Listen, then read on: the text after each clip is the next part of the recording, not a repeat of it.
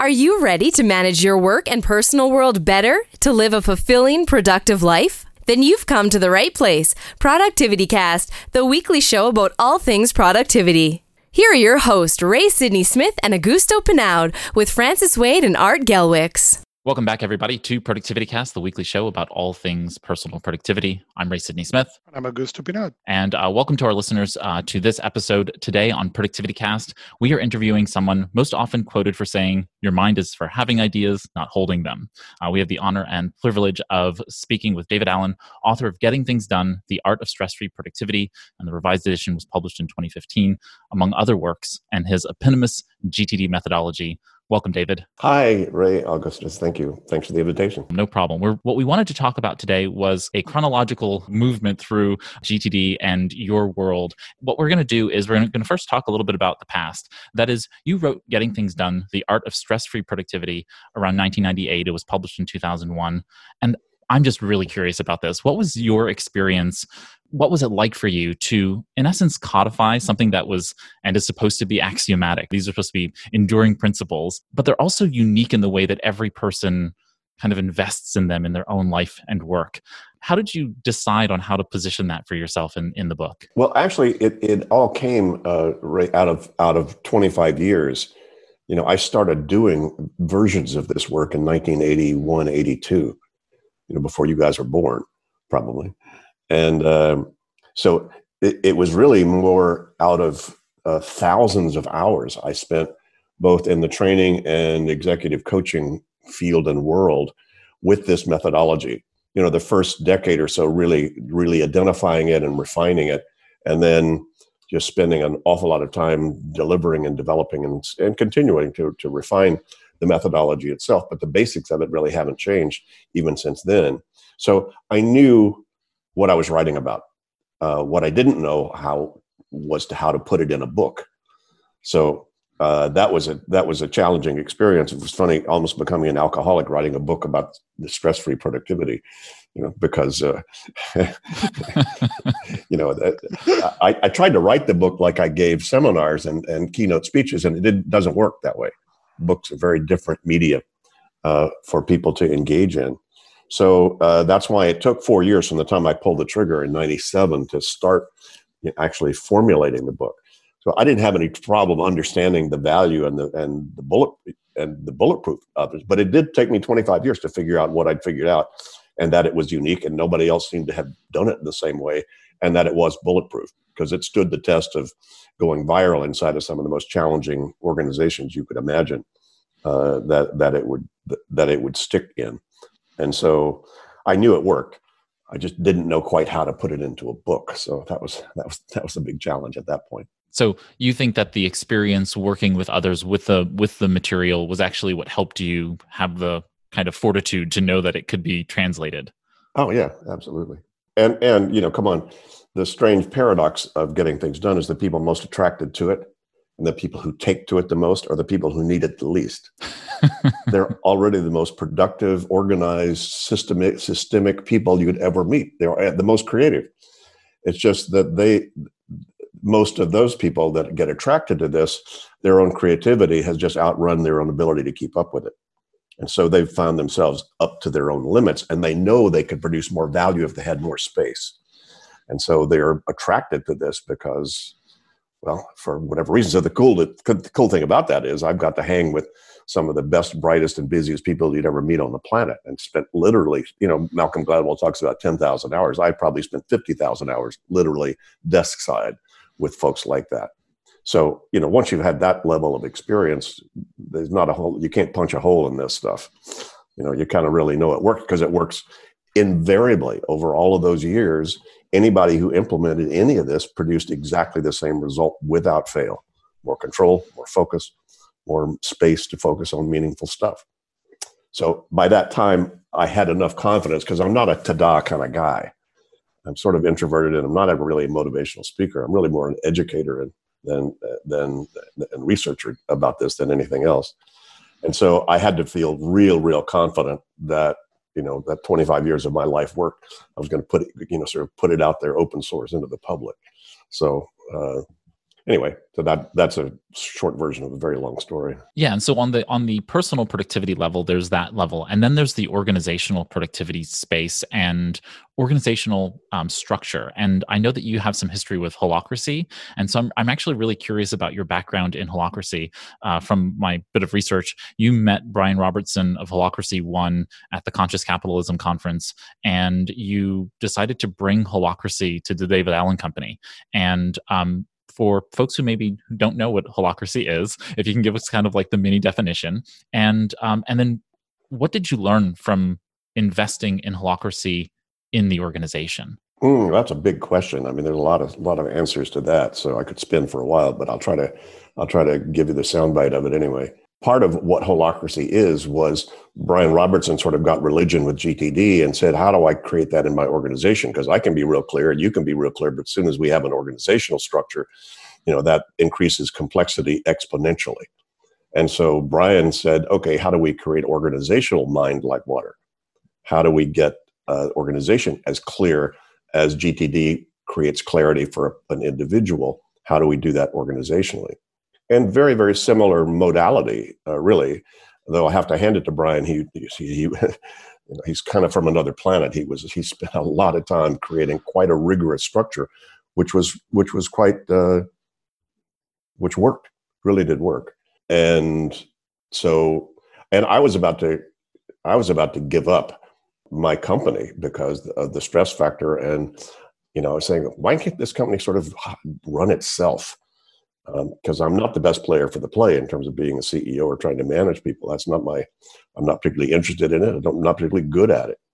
I had made a bad hire previously of someone that I thought could do that, and it didn't work out very well, and that was quite painful. And so that's when I said, okay, let me see if I can learn how to run an organization myself. And so did deep dive into studying, okay, what are all the books you're supposed to read, and what's all that stuff? And then when I heard Brian speak on stage, I went, oh my God, that's exactly what I was looking for. And it turned out he was a big fanboy of mine. So, we kind of got together, and, it was one of those, the strange paradox of implementing self-organization. I had to be quite dictatorial. So I had to sort of essentially legislate, because I was going to fold the company if we didn't find something like that. Because I was in the process of, I don't know all the stuff that was going on, but there was an awful lot of stuff going on, and I hated to be pulled down into the weeds. It was kind of running an organization was forcing me to do. So that's another short version of a very long story. So we went in full bore. I think Brian would probably tell you, I think we were probably the first company. We were only 50 people at the time. But I think we were the first company to totally integrate Holacracy, not just some piece of it. It wasn't an experiment. It was we're on. It was an experiment. And even back then, as I wrote the foreword in Brian's book, I said, this is a 5-year project. I knew at that time it was going to take that long to find out how this worked, if it really worked, because it was such an operating system change, for an organization, that you couldn't tell overnight whether it was really worked or not. Although from almost the very first implementation, the first sort of taster governance meeting that Brian and his partner, Tom Thomason, came out to California where we were at the time, and they ran our leadership team through a Holacracy governance meeting, and we just blew us all away. So there was a lot that we learned almost immediately about how do you create space to surface tensions in an organization and get them resolved, in the most appropriate way without, it's kind of distributed authority. It was also distributed stress. So, okay, let's everybody experience what I've been experiencing, in terms of being accountable for what happens in the company and how it goes. That's one way to create stress-free productivity, is to distribute it. All right, I'm going to turn this over to Augusto. Let's dig into some GTD stuff. Your book introduced the weekly review as one of the important components, and it's also one of the most challenging things to consistently do in the Getting Things Done methodology. It seems like we're terrified to look at our projects and our life.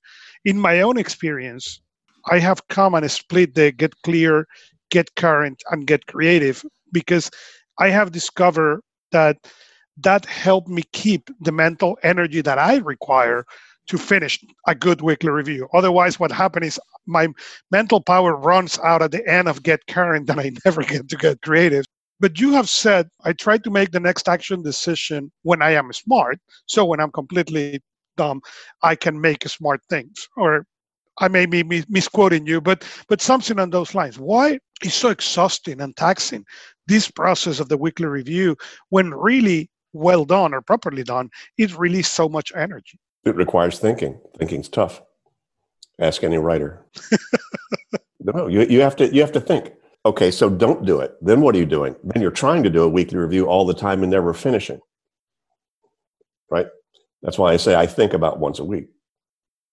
Because when I think, I sit down and really think this stuff through. I'm smart. I make good creative decisions. I park stuff at appropriate places. So the rest of the week, I don't have to think that much. I just do. But then I have to, within about 7 days, I better think again, because my doing has kind of gotten out of shape and it's not current anymore. And other things have shown up. And so in order to trust the system has to be complete and current. So your mind cannot let go unless it trusts that the system is better than it is. It cannot. So for the system to be better than your mind, the system better be better than your mind. Most people get some stuff out of their head and feel a little bit better, but they never really get there because they don't trust either their head or their system anymore. And it's very easy to fall off the GTD wagon very fast, because as soon as your lists are not complete, you're going to feel like it's too much trouble to keep it up. So you're going to stack stuff back in your head again, and you're off. The nice thing is it's very easy to get back on. All you got to do is sit down and do a weekly review, get your head clear. And to your point, Augusto, I understand it. What you should not do is assume that the weekly review is the time to catch up with email. A good friend of mine, a pretty sophisticated guy, he cleans up all his backlog of email and everything else on a Thursday night, so that when he starts Friday morning, that's when he does his weekly review. He starts with a pretty clean deck, so he can see things from a whole different level. Yeah, that's a part of the reason I separate that, what you call the Get Clear, because of that. Allows me to plow to most of that. So when I come to Friday morning for that weekly review, it's not that I don't have, but I have maybe, day and a half or less of input that I need to process. So the brain power gets much stronger when I get to that, Get Creative part, and allow me to think through. Otherwise, I don't have the mental power to go through a whole weekly review to think that much. If I, use your words on that. But it is a component on how much exhausting is to think, or it's also a component of fear of everything that you have on your world. Well, you can only do one thing at a time. And so, this is one of those, is the glass half empty or half full? You're either feeling really terrified about all the stuff you're not doing, or you're just feeling really comfortable about talking to me right now. And this podcast is exactly what you need to do, given everything else that are options in your world. It's like looking at a menu. You don't eat everything on the menu. You just kind of pick what I want to take off the menu to do. And so all these lists and all of that stuff that you're looking at are just menus of options about things to do. And if you think you could do them all now, you're just spoiled. So there's a big cure for that. It's called Get Older. When you have fewer summers ahead than summers behind, right? The goal, I think, that you talk about of thinking once per week, do you think that the engaging process, like when people are engaging, that type of thinking is different than the type of thinking they have to do when they're in that planning mode in the weekly review? Like, how do you see the doing part and thinking as it relates to doing and engaging in your work? Well, actually, the thinking, it just says, is, come on, let me quote the late, great Peter Drucker.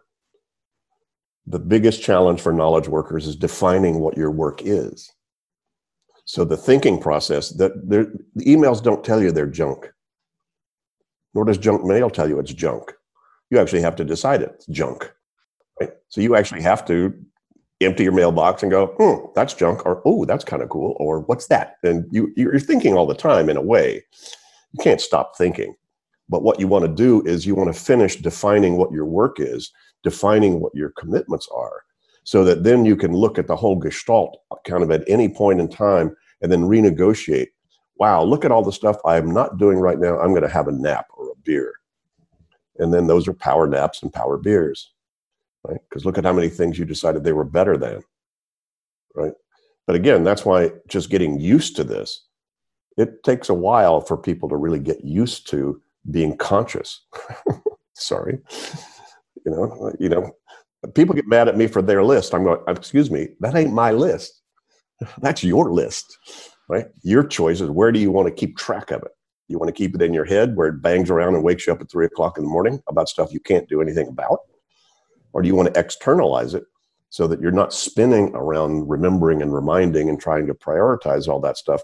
See, what you want to do is free up your mind so that you're using strategic intuitive intelligence to decide which errand to run, to decide what to talk to your life partner about, to decide out of all these lists what is the best thing to do. So that thinking, you never stop. What you want to do is free yourself up to do that level of thinking. So that's what I'm doing all the time, is deciding, now this is now the best thing to do as best I can do. And that's, I kind of make a joke about it, Cole. I can just, when I'm smart, I make decisions about stuff, and then I'm reminded to do smart stuff, even when I'm kind of dumb and thick. Though there is a truth in that. I don't have to keep rethinking, what do I need to do about X? I've already decided what to do about X. I just need to decide whether to do that or not, versus all the other options that I have. So what you want to do is free your thinking up to be doing that kind of thinking, as opposed to spinning about thinking about what I should be thinking about, how I ought to be thinking about the things I should be thinking about, how I ought to be thinking about what I need to be thinking about, what I need to be thinking about, and you never finish that exercise. You just walk around in angst. There are a lot of neurotics, and being one of them, I know what that feels like. So it took me years, David, to really understand that a lot of the power of the elements of getting things done are really counterintuitive. Did you were that aware, or can you elaborate more on that counterintuitive nature of the things of the getting things done? And maybe the thinking is counterintuitive, I don't know, but the labeler comes to mind. I remember, many years ago when I got the first labeler, it didn't make any sense when you explained that on the book or the audios or any material, but it really make a change. It's completely counterintuitive. Unlike that, the 2 minute, there's so many things inside of the components of getting things done that are completely counterintuitive, and their power comes exactly there. It was never counterintuitive to me. So I think I understand what you're saying. A lot of people think, why would it, why would a labeler make so much difference? I said, well, have you ever tried a labeler? You ever seen what it looks like when you label a file as opposed to handwriting it? Now I have. Yeah. I go, so, what's counterintuitive about that? It's like eating good spaghetti. Cooking is counterintuitive. Oh my God, spend all that time to make something that's going to disappear in 10 minutes. So yeah, it's worth it, to make that 10 minutes really delicious, right? So I suppose that's what you mean by counterintuitive. But, probably the most counterintuitive thing is that you need to pay appropriate attention to everything that has your attention, even what you consider not so important stuff. Because if you don't pay appropriate attention to those things, they will start to take more of your attention than they deserve. As soon as you tell yourself in your head you need cat food more than once, you're inappropriately engaged with your cat. Right? So it's not so much about getting things done. It is about getting things done, but it's really more about appropriately engaging with all of your commitments in life. And so appropriate engagement means you've got to identify them, clarify what to do about them, and organize the results of that thinking. Otherwise, that small little dorky stuff starts to take wind out of your sails and reduce your optimal ability to really focus appropriately on the most important things. So yes, that is, I understand that is somewhat counterintuitive. Because people, well, wait a minute, let's get to the important stuff. Let's get organized. And say, well, yeah. Well, we need to set priorities. I go, well, tell me all your options. Well, I don't know what all my options are. Why don't we start there? Sometimes the smartest thing to do is go buy cat food because your brain is toast. So even the small stuff, I call the magic and the mundane, sometimes just doing the dorky little things that you got to do. I just created 20 or 23 2-minute tips for turbulent times. I don't know if you guys have seen that yet on our GTD YouTube channel, but some of those things are like, hey guys, just go fix or finish something. Just walk around. Anything you can do in 2 minutes. I mean, change the damn light bulb. Jesus, how often are you going to walk by and go, God, we ought to put a new light bulb in there? How often does that door squeak before you should just go get some WD-40 and spray the sucker? So sometimes just stuff like that. Sometimes just those little things get you back in the driver's seat again and get your energy up, so then you're ready to tackle the ugly email you need to respond to, or the business plan you need to grapple with. I wanted to go a little bit deeper here into some more theoretical GTD stuff here. Having been steeped in your material since the book came out in 2001, I picked it up off a bookshelf in Barnes & Noble, and I've been a convert and an advocate and a practitioner ever since. And there are some folks like Professor Cal Newport who have been a bit critical of GTD. He has this thing that he calls deep work, and he defines it as the ability to focus without distraction on a cognitively demanding task. These efforts create new value, improve your skill, and are hard to replicate. And then he calls shallow work the opposite, kind of non-cognitive, logistical, distracted, and minor duties. His notion that he thinks that GTD sees all work as equal. I'm frequently perplexed by the misunderstanding of types of work and equal management of that work. And so my question is kind of twofold here in this vein. Is all work equal in GTD? And are next actions shallow work in Newport's thinking? How do you rationalize the kind of definitions of things like deep work and shallow work versus the threefold model, or just the idea of context-based work and having context-based actions lists? Well, I would challenge anybody to say, okay, tell me the most strategic, important, deep work you need to do. What's your next action on that? And if you haven't decided what the next action is, you haven't finished your thinking about what to do about whatever you think that deep work is. Now, if the deep work is, I need to sit down and meditate on this for an hour, that's fabulous, great. Or I need to draft ideas about X, Y, and Z, fabulous. Believe me, I spent thousands of hours with some of the most senior, sophisticated people you ever meet, having them, get everything out of their head. And how many of those things, actually some very strategic and important stuff, has a less than 2-minute thing that they could do right then. But they just haven't decided what doing would look like. So deciding what doing looked like, if you think that's a small thing, come on, that's how you live your life, right? So it's not a small thing. You're doing all the time. You can't stop doing. Even if you sit down to do deep work, that's what you're doing. You're still doing. You just need to make sure you've got space to do deep work, right? And I don't care how mindful you want to be. If you need cat food keeps popping into your head, why don't you just put that out and post it on the fridge, right? So that it's off your mind. See, my critical driver is, what do you need to do to get your head clear? Because I think deep work really happens best when you're present and you have a clear head. So whatever you need to do to get a clear head. And if to get a clear head, it's ignore cat food and ignore all that, fine. I don't care. I'm not a proselytizer. I'm just giving you information. If you want a clear head, you better grab anything that's on your mind and get it off your mind. That's deep work, frankly. Getting yourself prepared for being spontaneous and being intuitive, being strategic. Yeah, this definitely affirms my beliefs on that notion. And I struggle with the term deep work all the time. I've actually recoined what I do as focused action sessions, just because of the notion that I don't like the idea of being in a place where I'm not moving things forward.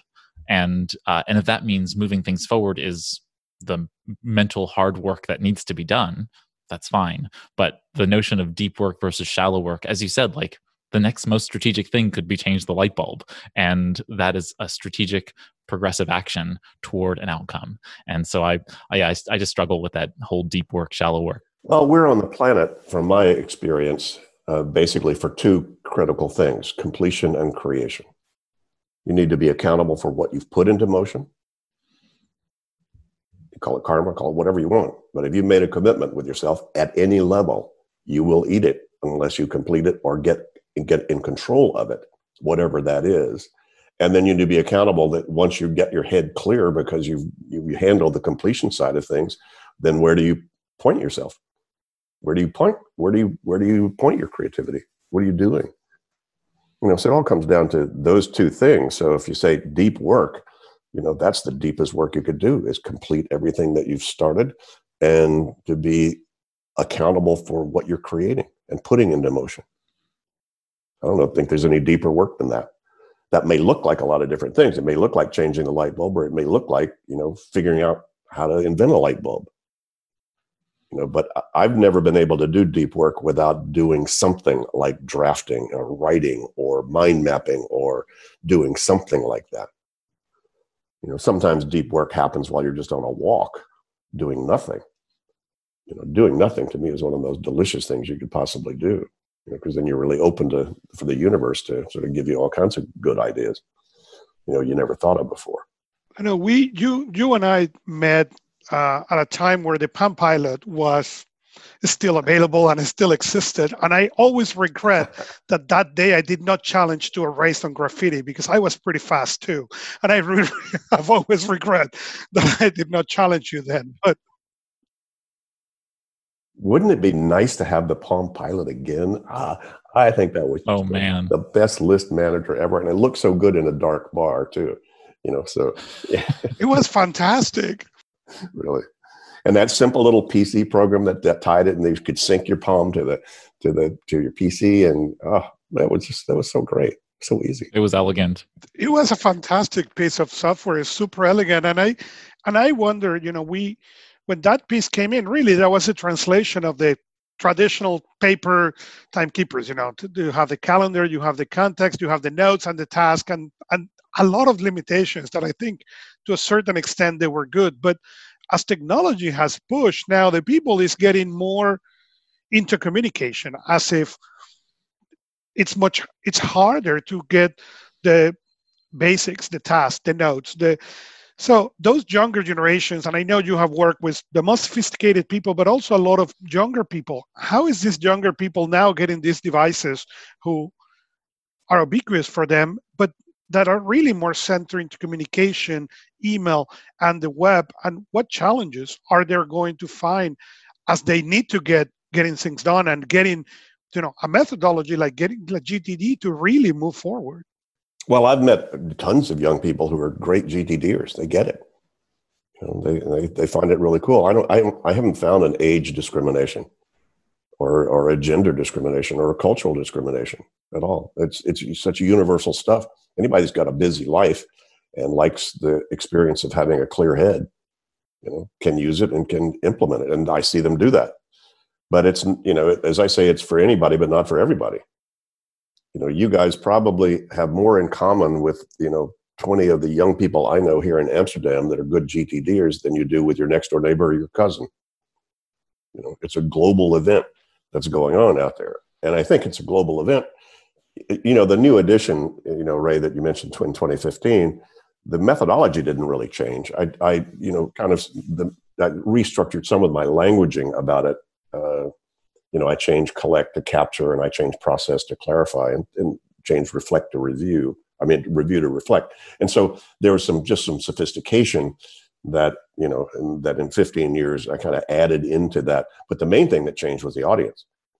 When the first book was published, it was really targeted for the fast track professional. Maybe 5 to 10% of the people in the organizations really needed that and were really underwater and were trying to get on top of it. And as you graduate up the scale, life doesn't get easier. So it was really, that was the targeted group. But in 2015, 90% of the people in the organization need it, not just 10%. Because nobody's holding anybody's hand anymore. Everybody's expecting everybody to manage themselves. Everybody's, going to need to manage themselves. And, that's where the world is going. And interestingly, the pandemic has just sped up exponentially what was going on anyway, which was the world was becoming virtual and people were becoming self-managed and had to, and running their own businesses because that's just the way the world was going. But this just sped that up in like crazy. But back to your point, in terms of what's happened, I don't think anything significant has happened in the technology world in terms of productivity since the word processor and the spreadsheet, and relational databases and kind of where all that came from. Everything else, there's been a huge increase in the digital world, but what it's done is just speed up. It's added speed and volume and accessibility. So you just have a lot more stuff coming at you a lot faster.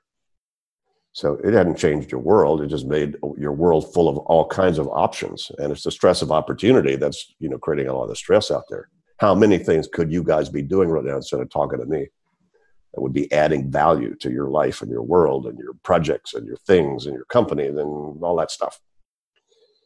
So, as I've made a point often, a crisis kind of lets you relax because it takes away all those options. If suddenly your building caught on fire, guys, you wouldn't be worried about tires or your taxes or whether you should get a divorce or not. You just want to get out of the building, right? The problem is if you're not in a fire or crisis, then all those other demons come running at you through the gate. Oh my God, I could do that, and I could do that, and I could do that. Oh my God. So it's the stress of opportunity that has been, that can be very much overwhelming given the current world of social media and all the stuff and ubiquity of, of data. And that there's just so much available to everybody now, like all the time, 24/7. So that's the difference, I think, is that it's forcing people to have to get clearer about what matters. So that's the good news about so much stuff and so many choices is like, you're going to have to decide what should you eat off that menu, right? What's going to be the healthiest thing to eat or the most fun to eat or the best thing to eat. So you're going to have to focus some more. So, the ability to be able to focus, I think, is still very much needed. And I haven't seen an age discrimination about that. So we go from graffiti and the Palm Pilot, and I know you have your famed pocket notebook for capturing, but I'm curious, what is your everyday carry for productivity? What tools and software are you using to manage your systems lately? Like, what are you using? Well, I don't use my phone or even my iPad really for doing any work. I use them for what they're good for, which is GPS and photographs and read the New York Times, when I'm waiting in line for something. So, those are great tools to have. I could see my lists on those distributed devices, but I'd much rather work at my 16-inch Mac Pro, that I'm looking at right now. So that's when I work, I want to be in a work mode. I want to be at a place where I've got both all the stuff that I might need paper-based wise. I might want to print something out because it's a lot easier to edit that for my wife and hand edit on there the changes than to try to edit the PDF file, et cetera. So there's the ability to be able to have my own workstation and my own cockpit. That's where the work happens. So I'm not working on all those other things. And come on, I don't have thumbs as fast as the millennials. So, I guess they can do that. But frankly, it's just too small a screen. I want the ability to be able to finish a lot of things, especially if you're doing something like a weekly review. I want to do that where I can get to the web fast, because I may have a less than 2-minute thing just to look up somebody's website and kind of see what they're doing and notice what's going on there. So for a workstation, I want a workstation. Now that may be because I'll be 75 in December. Maybe I'm just an old fart, and so I'm, I don't know how to do that otherwise, but I don't get it. I need visual space. I need physical space.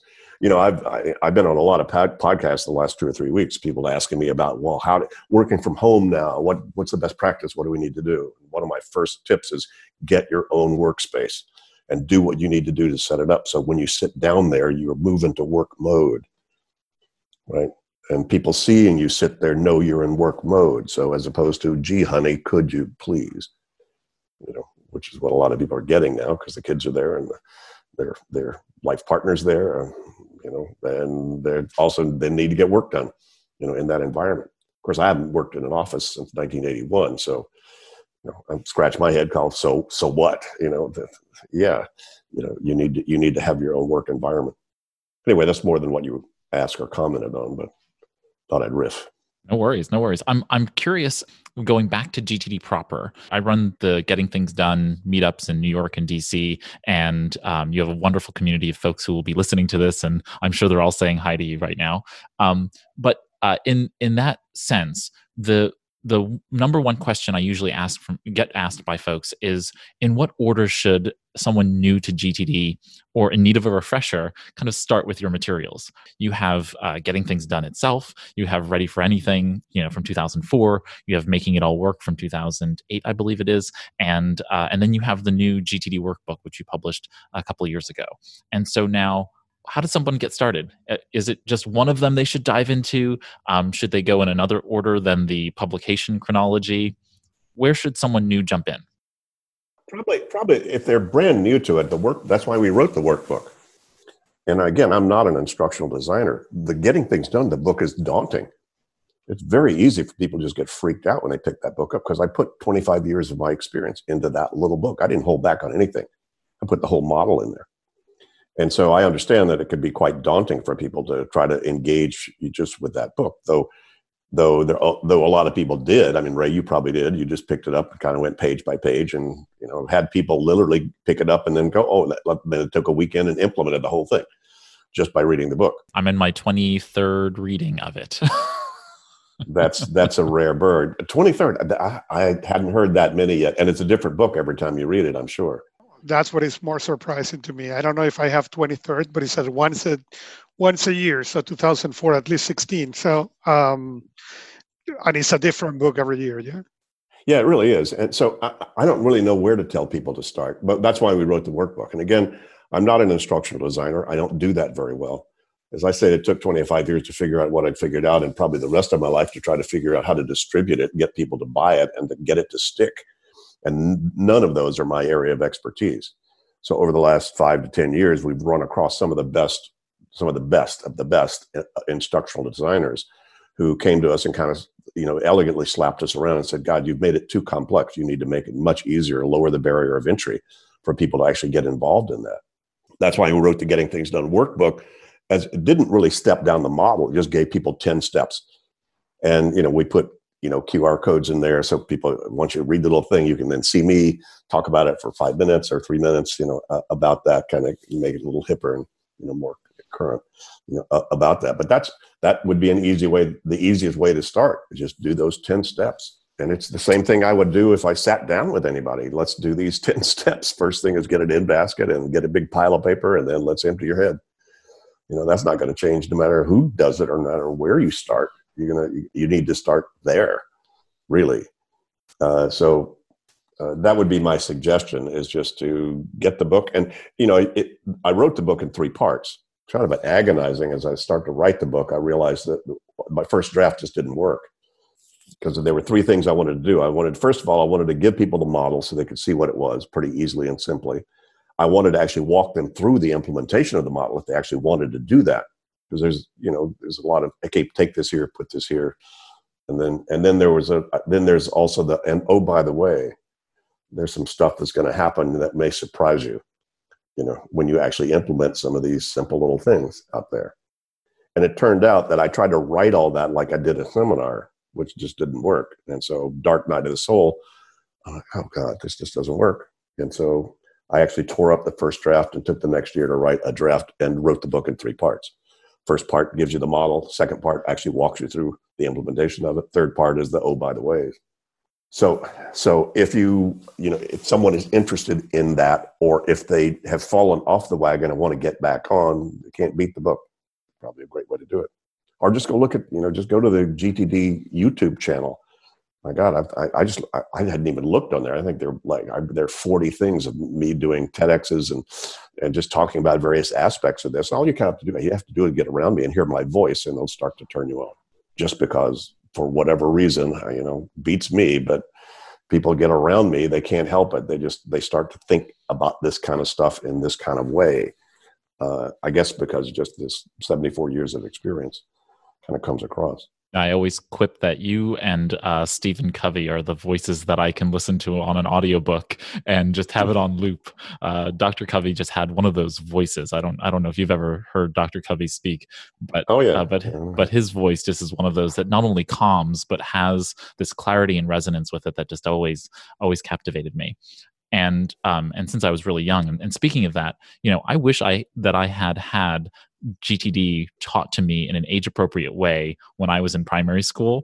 And you co-wrote GTD for Teens, Getting Things Done for Teens, with Mike Williams, your former CEO of David Allen Company, and Mark Wallace. And that was published in 2018. And I'm curious, what are your thoughts about teaching GTD in primary, secondary, and post-secondary education settings?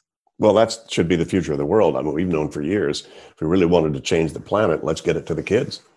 Us adults and trying to change adults' behavior is like, phew, good luck trying to change habits and all that good stuff, which is tough stuff. But kids, they get it. And, you can talk to Mark Wallace, and Mark is still a primary school teacher, and who's been teaching it to his kids for 2 or 3 years after he got it. He said, I can't hold this back for my kids. So he just wound up, he wound up figuring out kind of how to make it, to your point, age appropriate, for the kids. But it's the same, if you've read Getting Things Done for Teens, a lot of adults love that book because they say, wow, it's got cartoons in there and it's, kind of makes it easier to see. And that's really cool. And it doesn't step the methodology down. It's the same thing. I mean, the CEO comes back from a board meeting. They still have to empty their briefcase with the business cards they collected and the receipts for the lunch or that they need to do something with and the notes that tick for the meeting and what they have to decide about.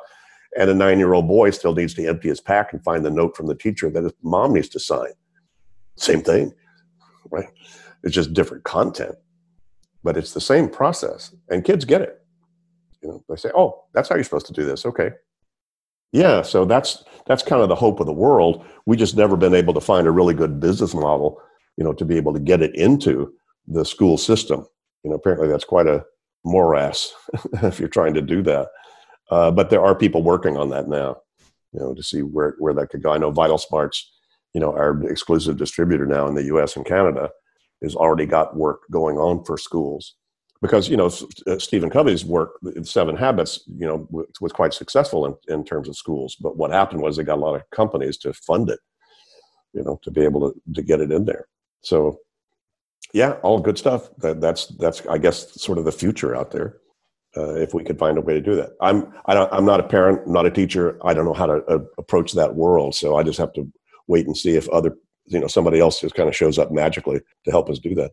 But as a parent, I can tell you that, and I concur to something you said early today. I have my office has the desk where I'm talking right now, and have a leather seat on the corner. And the kids know that if I'm sitting on the desk, they are not supposed to come and interrupt me unless it's important. But if I'm sitting on the leather seat, they can come and talk and interrupt me and all that. So they learn all those things much faster than the adults. The adults in the house don't have learned that component yet. That's funny. Yeah, good for you. So you had mentioned that you've been publishing the 2-minute tips for turbulent times on YouTube and on the GTD podcast, which listeners can access from gettingthingsdone.com/T. And you've mentioned on occasion that the greatest human fear is being out of control. And I'm curious, what's some advice you have for listeners to get mind like water, get into that ready state during this global health crisis? To you guys, it's going to be the big duh. How about you capture everything that's got your attention now because of the change and the surprises you've had to go through? Identify those new projects that you've now got. Identify the old projects you need to let go of or park to the, after pandemic list. In other words, you need to catch up. You need to pull up the rear guard, given the changed situation.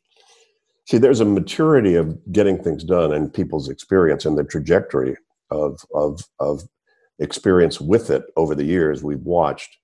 At a certain point, these kind of changes and surprises and major life transitions throw you off your game, throw you off your GTD practice. Say, oh, I got too busy. We just sold our house, and we just had a baby, and I'm getting divorced, and just found out I have a life-threatening illness, or whatever the hell those things are, that are usually those kind of times that test the mettle of your system. And then at a certain point, when those things happen, you get on GTD like you've never been on it before, so that you can get back in control and back in the driver's seat, even though you feel like you've been thrown off the surfboard. So it's like, we use the surfboard analogy. It's like having the surfboard allows you to surf on top of the waves. Mind like water can sometimes feel like a pretty turbulent place, but as long as you got a good board, you're cool. But even if you got a good board, you're going to fall off. But good surfers have an ankle tether tied to the board, so they get back on real quick. And the more you trust you have an ankle tether, the bigger waves you're willing to surf. So the more you trust you know how to do GTD, it's kind of the strange zen of it. I can let my life kind of get way out of control. And sometimes I do, because I know I can get back fast. So, I get to get crazy and just go be spontaneous and just let stuff pile up and whatever, because I know how to zero that in basket out faster than most anybody else I know. And because I know how to work the system, gives me a lot of freedom to not have to be in the system all the time. So back to your point about how do you get to mind like water? You get to mind like water the way you do it anytime. Get the stuff out of your head that's got your attention right now. Start to pay attention to that. Define new projects. Define the old projects that needs to be renegotiated. And take a look around. And one of my 2-minute tips is do a worst case scenario, so that you can relieve that fear. Could you handle it if it gets as bad as you think it might possibly get? And that's not necessarily a fun exercise, but it's a very important exercise, because if you don't do that, there's a part of you subliminally that keeps being afraid of it. So I think the way out is through. If you sit and stare at it and look at it, and then it's about current reality, guys. It's like, how do I find out what current reality is? And you can't beat current reality. And so what's real right now? How much money do you actually have in the bank? What's real? Oh my God, everybody's leaving the company. Who's leaving? Well, Susan said she thought she might want to change jobs. And people just tend to exaggerate like crazy and generalize like crazy, and then freak themselves out like crazy, because it allows them to be in complaining victim mode, as opposed to, okay, what the heck am I going to do about this right now? I want it to be different. What's my desired outcome, and what's the next step I need to take to move the needle on it? I'm not saying this is easy, guys, especially in situations like this. Wow, what just happened? Okay, what do I want to have true? Well, I want to feel comfortable. I want to get onto cruise control with my family now that we're all home for God knows how long. Great. That's a project. What's your next step? Oh, I need to order a desk. I just read an interesting statistic about how many small desks are being sold around the world now. I think IKEA is probably in great shape. So, yeah, here in the States, there is no monitors, no second monitors. Amazon can deliver you one. Yeah, well, so that's my answer is like, okay, what's current reality? And to that effect, I think I don't know if you've heard me in any other podcast or whatever talk about it. People ask me favorite books. I've just read a book last year, fabulous book by Oliver Burkeman called The Antidote. It's happiness for people who can't stand positive thinking. And it's really a great book. If you haven't read it yet, it is totally fun. He's a great writer. He's a GTDer too, by the way. So Oliver Burkeman, The Antidote. He talks a lot about the Stoics that I hadn't done my own history about what the Stoics were really like. Everybody thinks they were sort of hard-nosed and ascetics or whatever, but they were really about current reality stuff, right? Don't just go na-na-nu-nu. Don't ignore all the negative stuff. No, there's negative stuff. Hey, have at it. Just be aware of it. You don't want to be hung up in it, but you don't want to ignore it. And that's a lot of why I think people resist the getting things done process, because they're going to have to deal with current reality. What exactly have you committed to? What's got your attention? Come on, let's get the list. Get it all out of your head. So there. It's my it's remarkable how the Buddha and the Stoics and have really come to the same understanding of present mindedness and mindfulness generally. I think it's something to think about. Yeah. Oh, so this is going to be my last trip down memory lane with you before we move on, which is that you've noted that you've had 35 jobs before the age of 35. And if my research is correct, you've been building GTD since about 1981, 1982, as you said. So that's about 39 years, more than 39 years now. What advice do you have for those who may be starting their careers today, now that you've been doing and teaching GTD for longer than all the cumulative other 35 jobs before that? I don't know. It's a good question. And I would say just my general advice to anybody is it never hurts to do an ideal scene. How would you like to be? Assuming you could have wild success in this world 5 years from now, what would you be doing? And not necessarily what would you be doing, but what would you be experiencing? Because many times, people think they want to be a great writer or an actor, or they want to do a startup software company and make $1 gazillion. And a real good question that I learned back in my personal growth years, in insight seminars and all those kind of experiential seminars, was, what experience are you really looking for? Well, I want a red Porsche. What experience do you think a red Porsche is going to give you? Oh, well, I'll be styling, I'll be attractive, and I'll have a sense of freedom and fun and whatever. Then they get the red Porsche, and they're worried about anybody hitting it, and they just get so uptight and they can't afford the gas or the insurance. And it's like, well, what happened? Well, they got more invested in the materiality of it than the experience of it. So I would suggest that people, it's fine. Give yourself the permission to have the fantasy, about what you might want to do if things were wildly successful. But then back up a little bit and say, what experience do you think that would give you? Because you might find that the experience you think that will give you is much more accessible to you right now than you think. Right? I want a sense of fun and freedom. Well, what could you do right now that could give you a sense of fun and freedom? Well, let me go run with my dog. Yay. So sometimes it's the inner experience or the experience that you're really looking for. We call that in Insight seminars, we call that symbols versus experience.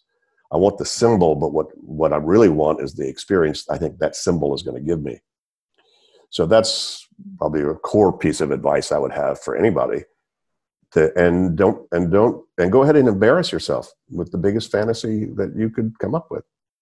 As a good friend of mine, my spiritual coach years ago said, why do people lose in their own fantasies? Who else is looking?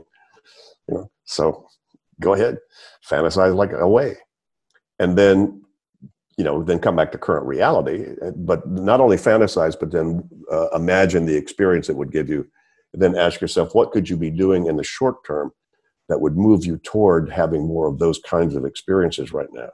And I had somebody coach me with that years ago, and that's kind of how I moved into the consulting work 39 years ago, was saying, okay, here's what I really wanted was the ability to have people's attention so I could share with them things that I considered valuable. They said, well, gee, David, what could you do in the short term that would allow you to get more people's attention? And I don't know what my answer was then, but that got me on the path of, okay, let me start doing the kinds of things that would give me the kind of things that would be more fulfilling to me. And there's nothing better in terms of success in life than being authentic. So being authentic with yourself, acknowledging whatever the current realities are that you're dealing with, how you feel. That was another one of my 2-minute tips was it's a good idea to acknowledge how you're feeling, especially in these days. There's a lot of fear and panic and worry going on. You don't want to dwell on that, but you also don't want to ignore that you have those feelings. That's a reality. So again, it's the way out is through there. So just dealing with whatever that you're dealing with there, but being authentic with yourself and authentic with the people around you. It's hard to beat in terms of, what that's the value that's going to present to you and then the quality of life that's going to increase if you're not being there already. As a person who had love context, and I have love context since the first time I read that on the book, I see how people, really, in a way, many people never understood it. It's been interesting to see people struggling during this pandemic, with what you call the current reality, but also see how inside of some of these GTD groups or people who practice the GTD, how their contexts are disappearing with this pandemic. They change from 10 contexts to at home, okay, maybe at home and at computer, and how they are struggling with that. But now that the world is going to start slowly open, I'm sure we're going to see the struggle on the other way as some of those contexts turn irrelevant, okay? And what advice do you have for those people who their world was turned around by the pandemic, their context disappear, even GTDers, and now that they're going to discover that their context are not permanent. And you share that. I remember many years ago, you had a program called Getting Things Done Fast that I think my CD is pinned still by itself on the box of so much I listened to that. But you talked there on your experience with your cell phone and your sailboat. And well, that was a relevant context until the sailboat was gone. But I think you have that clarity. You have always had that clarity that others may not have. So all this to say, what advice do you have regarding that permanence or impermanence of this context for our listeners? Well, that's a lot of the reason to do weekly reviews is so that you keep, systems are dynamic. They need to keep changing as you keep changing. Your filing system should be changing regularly, because some of that stuff is going to be old and out of date, and some of the stuff you're going to need a new context to be able to see certain things. And I think staying aware of of that. Over the years, I've at times just felt, God, this thing, this list is feeling old and out of date. God, what do I need to do? So, one example of that was, maybe 3 or 4 years ago, I used to have the stuff that I was going to write on my app computer list, because I could do it on a plane or whatever. And it might be a forward to somebody's book. It might be, I don't know, some article that my staff wanted me to produce or something like that. And then I found myself resisting my app computer list, because those things require creative thinking. So I split that off and I created a creative writing list. They're all at computer, but I do that in a very different context, and I need a very different context. And what it did was it took all the pressure off my at computer list. Those were just business-like things and things I needed to get done. So it made that list much more attractive, and I was willing to engage with my creative writing list in a context where that would be the appropriate thing to do. So, that hasn't happened often, but that was a good example of where I needed to, kind of, I teach this stuff, slap myself around. Come on, David, you need to upgrade your system so that you stop resisting, looking at the content. And so I think that's some of the sophistication of GTD. And GTD is like an art or any kind of a craft. How good can you get at cooking spaghetti? How good can you get at chess? How good can you get at fencing? How good can you get at relationships? Those things are infinite in terms of how much sophistication. There's no limit to the sophistication of GTD. None. You'll keep getting better at it. And you will need to keep changing what your system is, because as soon as your system is static, I fall off my own wagon regularly, because as soon as I create something new, I've got to give up something. I'm already up to here. Everybody's up to here. So if you create something new, something's got to give, something's got to undo, or something's got to redo in order to be able to then, get back on cruise control again. So the whole criteria, my criterion for prioritizing, my criterion for my own system design and upgrading is all about, what do I need to do to get this off my mind? Right? What do I need to do to get this off my mind? Come on, all of us have a weird electronics drawer, right? And here I can see mine right now. It's at my hand right now. So if I pulled it out and showed it to you, go, oh my God, what a mess. Well, threw stuff in there. That's the place for that to go. That's the place for that to go. At a certain point, every 6-12 months, I go, I need to go get some baggies and my labeler and really label what that charger is. The thing crapped out, but the charger was still good. I thought I might still need it, or I don't know what the hell this thing is. So I'm going to put a question mark on the label, on this thing. So in case I find something that, that's where that thing is. Oh my God. So, that's an ongoing process. And right now, especially, that's another one of my tips, in tips for turbulent times. One of the things is to upgrade your systems, guys. Now's the time to do that. Now's the time to clean up your computer. Now's the time to get that new program you told yourself you wanted to do. I just got GarageBand, back on my computer again, and got a good coach to help me do that, because there's some other things that I want to do. So I've just kind of upgraded that. So there's a lot of opportunity to keep kind of tweaking this, and you need to. That's where the customizing comes in, and that's where you'll make this system much more personal, is how it is doing that. And I understand, because now so many of the kids just do so many things on their phone, that at phone kind of loses its meaning anymore. There's a lot of stuff people can pretty much do anywhere if they're carrying all those, distributed digital devices around with them. So yeah, and I don't have the answer to that. So what would you need to do that? You just want to make sure that it's off your mind, and you don't zone out because you're looking at 400 things you can't do in some context. But hey, if you wanted to clean house, just to put everything back on one next action list, and then only redistribute them as you feel like it seems appropriate to do. Now, since the beginning of my GTD practice, right after I read the book, I had implemented it in an Excel workbook, and I had all of my system in that, and then I moved it over to probably shortly thereafter to Remember the Milk. And to this day, I still manage all of my tasks. All of my next actions are actually on one list. And then all of the contexts are smart lists that filter the list down to what I need to see when I need to see it. So it gives me that ability to have one master next actions list and then only see what I need. And that gives me that dynamic process to be able to say, okay, this list is no longer good. And I don't need this context any longer.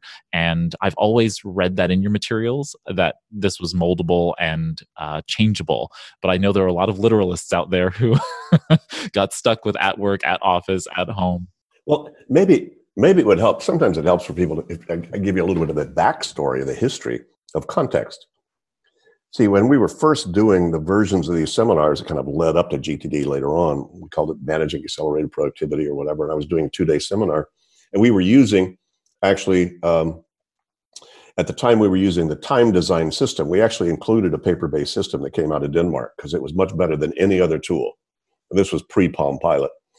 We gave up systems. I gave up systems once the Palm Pilot came out because I couldn't, with all honesty, say this was the best system anymore.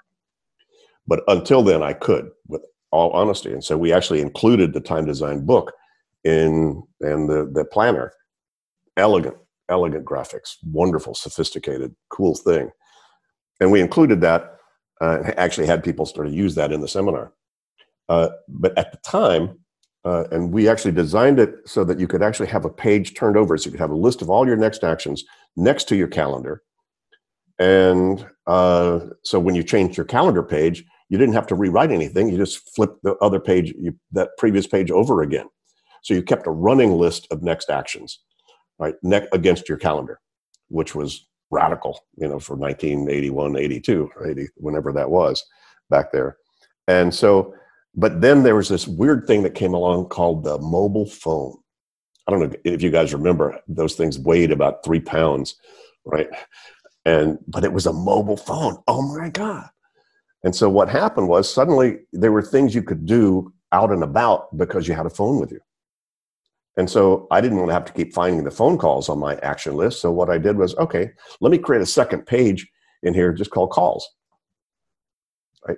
So I created a context called calls as opposed to all the other next actions that I had. Like, wow, how cool is that? Right? Because there were times, because you're out and about, that's pretty much all I could do was calls. And then I had a guy in a seminar, turned out to be a good friend of mine, who was semi-retired. He had a sailboat up in Maine, lived in Boston. And he said, David, that gives me an idea. There's a lot of things I want to do when I'm at my sailboat. Not about my sailboat, because many times he had to buy stuff at the boating store in Boston for the sailboat. But he says, there's things I want to do when I'm only on the sailboat. So he created an at sailboat page for his thing. It's like, wow, how cool was that? And he just found that stupendous. Really helped him a lot, kind of uncorked a lot of energy for him. And then some point, the Palm Pilot came out where you could create lots of lists very easily and move things from one list to the other, much more easily than you could in a paper-based system. And that's when the whole idea of, well, that kind of makes sense to start to organize things because it's easy to do. These are things at the office, these are things to do at home, these are errands to run, et cetera. That's where all this came from. So there was no like grand epiphany. It's like, oh my God, you need to organize everything by context. No, it just turned out to be quite practical, to do that. Made a lot more sense to be able to manage the list a lot more easily. So, nobody should get hung up about anything other than what's the easiest way to manage your list. Ray, it sounds like you've come up with your way to do that. So, yay. I'm very happy with it. I have to admit. Augusto and I are actually hosting a conference in June called Remote Work Productivity Conference. It's a live remote conference, a virtual conference. And to start the conference, we're actually going to have our first session be a panel discussion of remote work productivity experts. They're going to come together to talk about the future of remote work productivity, how people stay productive in a remote or work from home environment. As you noted, there's so much happening because of this global health crisis. And I'm curious about your views on what comes after these turbulent times for most knowledge workers who don't necessarily have to go back to the office unless they're made to. What do you think is going to change in terms of people's, work modalities, their perspective on managing their work and engaging with work when they now have quite a bit of freedom to work from anywhere? Well, it'll be the opportunity and the challenge to manage yourself. Because what you're doing is you're just taking away another structure. Come on, when you were a baby, everything was structured for you. Food, your clothes, everything else. At a certain point, you got to an age where you could put on your own clothes. At a certain point, you got to a point where you could actually feed yourself. Right? At a certain point, you got to. So I could go through the path of how you've matured in your life, where you no longer had an external structure. You had to build your own structure to make that happen. In the US anyway, when kids leave high school, they lose mom as their trusted system, right? One of the reasons we wrote Getting Things Done for Teens, because a lot of kids never learned how to do that because they could trust that both school and mom, held the structure sufficiently for them in terms of what they needed to do. So this is just another level of that. Hey, now you do not have an office to go to where you see everybody doing the same kind of thing, so you better do the same kind of thing so you look good, right? Now you don't have that structure anymore. So you need to, I think the guy who wrote 37 Signals, they talk, because they wrote a whole book about hiring virtual workers, because they were one of the first companies to have nothing but virtual workforce. And, they made several good points in there. You need to hire for that. You need to have somebody who's comfortable already being able to be, to work from their own environment. And I read, I'll get the numbers wrong, but I read some while ago that I'll make it up, by 2050, 50% of the US workforce are going to be self-employed. So that's why I said earlier that the pandemic has just, added exponential speed to the virtuality and self-management needs out there in the world. And so that's just going to keep going. So, the advice is, hey, folks, GTD, go manage yourself. Again, I haven't worked in an office since 1981, so I kind of scratch my head, yeah. So what's the big deal? You need to build your own work environment and your own work station. And like Augusto, like you were saying, I need to build it and I need to create my own parameters. And for people who, it's newly that they're now having to deal with both kids and life partners and other things like that in their environment, that's, another 2-minute tip: communicate, renegotiate, get clear. Hey guys, help me out. When I sit here, I've got to get these kind of things done. Can you help me out here? And so just having good communication with anybody who's involved in the work that you're doing and the lifestyle you're in, another critical factor. So those are very, very, very critical things to do. Yeah, I have finally, with the pandemic, make people understand the power of the inbox on the entrance of my office. But my understanding from listening to you for many years, and you talking about your technology drawer on your right, is you love shiny objects. I remember once you were talking or discussing on a recording with Eric Mack about shiny objects, and he said something that I took for life. They say one of the things that are incredible for him at the time was that you could pick, let's play with this toy, but immediately decide, yeah, there was something will work, it's not going to work, we need or not need, and drop it regardless of the investment, the cost, and all that. And that's a tip that I have get from me that honestly I'm grateful, because they have saved me so many hours, not only in the gaining from the new tool, but also in not wasting time, making sure that that tool is going to work. But as a person who loves tools and gadgets and shinies and gear toys, what you have recently get that is cool, that that you are enjoying, that people may or may not know that you enjoy? Nothing much new. I mean, my buy to use ratio, what used to be 10-1, now it's pretty much 1-1.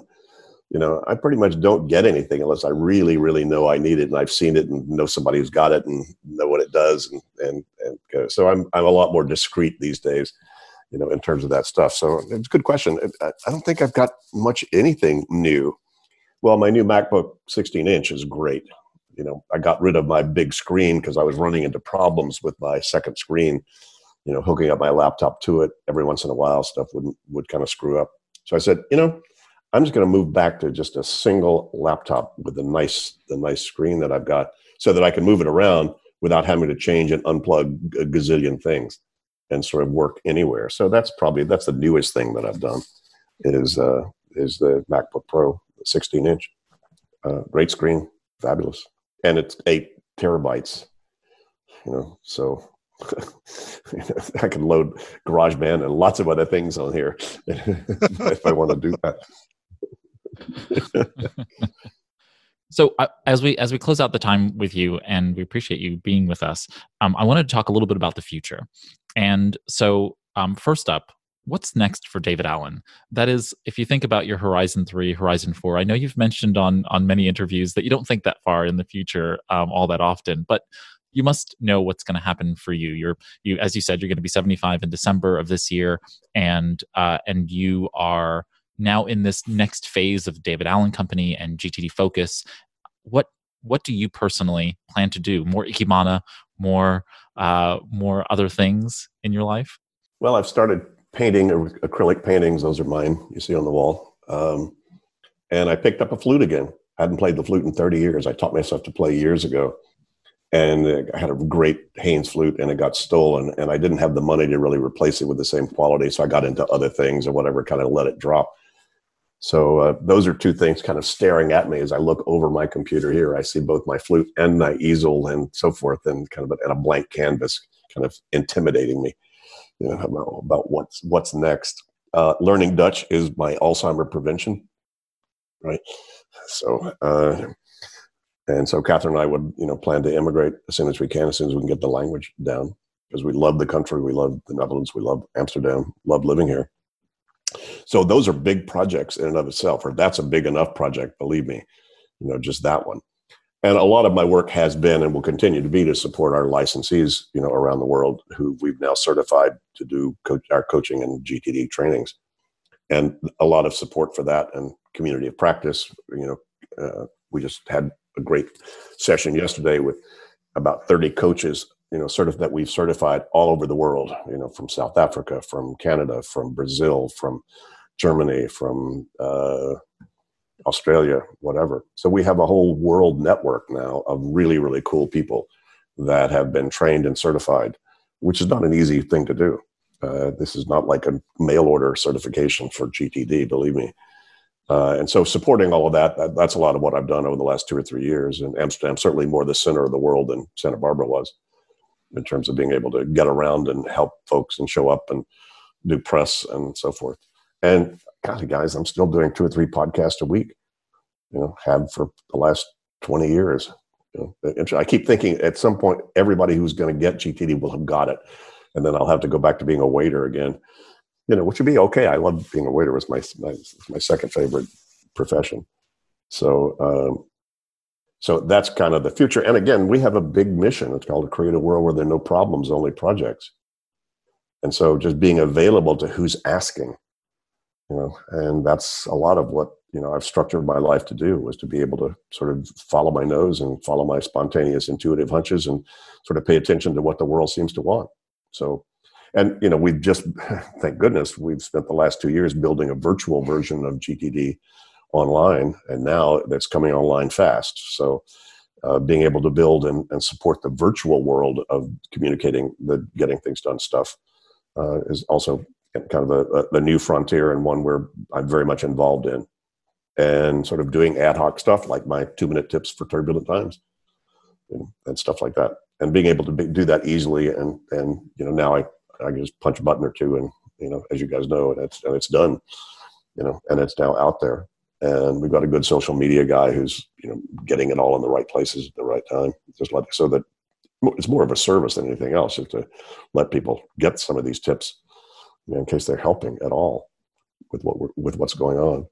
And, just assuming and hoping, kind of did a worst case scenario myself, we could survive because most of our income is coming from all of these partners, and, all of their stuff just got canceled, all their live stuff.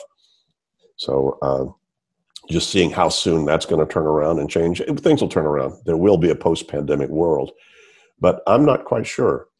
I know my 2 doctors that I've talked to in the last week, I've asked them about how's telemedicine, and they were both surprised by how easy it was. And they didn't think they would be able to sort of navigate that world where they could do it, virtually and see, patients and clients.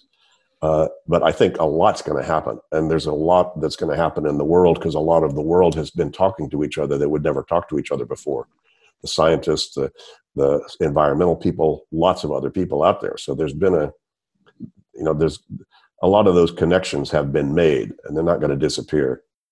Right? So we're going to be in a more global world. We're going to be in a more sensitive world, I think, about a lot of things. And certainly, to your point, there are going to be a lot more people working from home, and it's kind of needing to manage and navigate their life independently.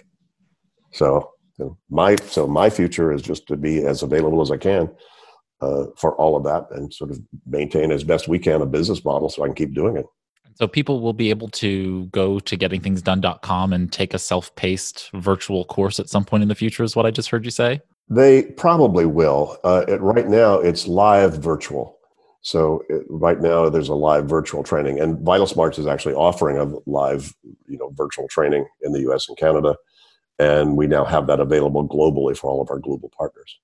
And I don't know if you know, but Stephen Covey's son, David Covey, is our partner who's helped us build our sort of global network out there. So nice. It's a nice world. And it's a great world. A lot of people are in communication with each other in ways and probably more sensitively than they would have normally done before, simply because of what's gone on. So there is a silver lining.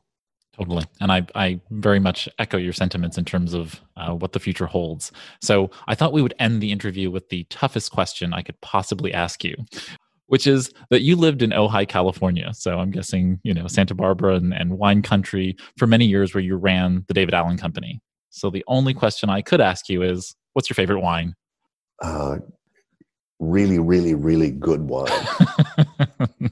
Well dodged. And I love all types. Come on. I mean, Chateau de Cayme, if you give me a Sauterne, Cristal, if I had to drink champagne, though Dom Perignon is not bad. I love the dry and crisp stuff.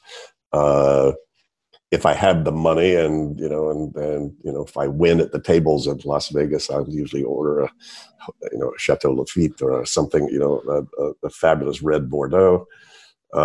And I love the Burgundy whites, the Chablis, the all that good stuff. And I love the Bordeaux reds. I love Italian, almost all of them. So there's a big list. Well, I just wanted to say on behalf of both Augusto and myself, thank you. You're going to send me all of those? We will find a crate. We will find a crate.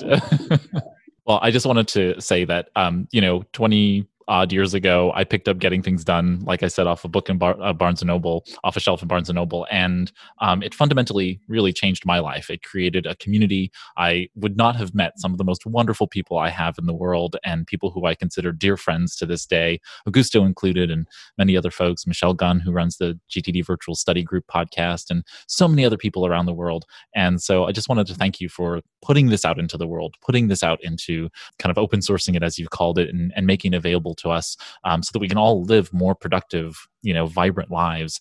And so thank you, David. Thank you for being with us. Thank you for being with us on the planet. And thank you for being here on the show. Thanks for the invitation. This was fun, guys. Yay. That was David Allen, author of Getting Things Done, The Art of Stress-Free Productivity. While we are at the end of our discussion, the conversation doesn't stop here. If you have a question or comment about what we've discussed during this cast with David, please visit our episode page on productivitycast.net. There on the podcast website, at the bottom of the page, you can feel free to leave a comment or a question. We read and respond to every comment and question, so just feel free to shoot us a message down there.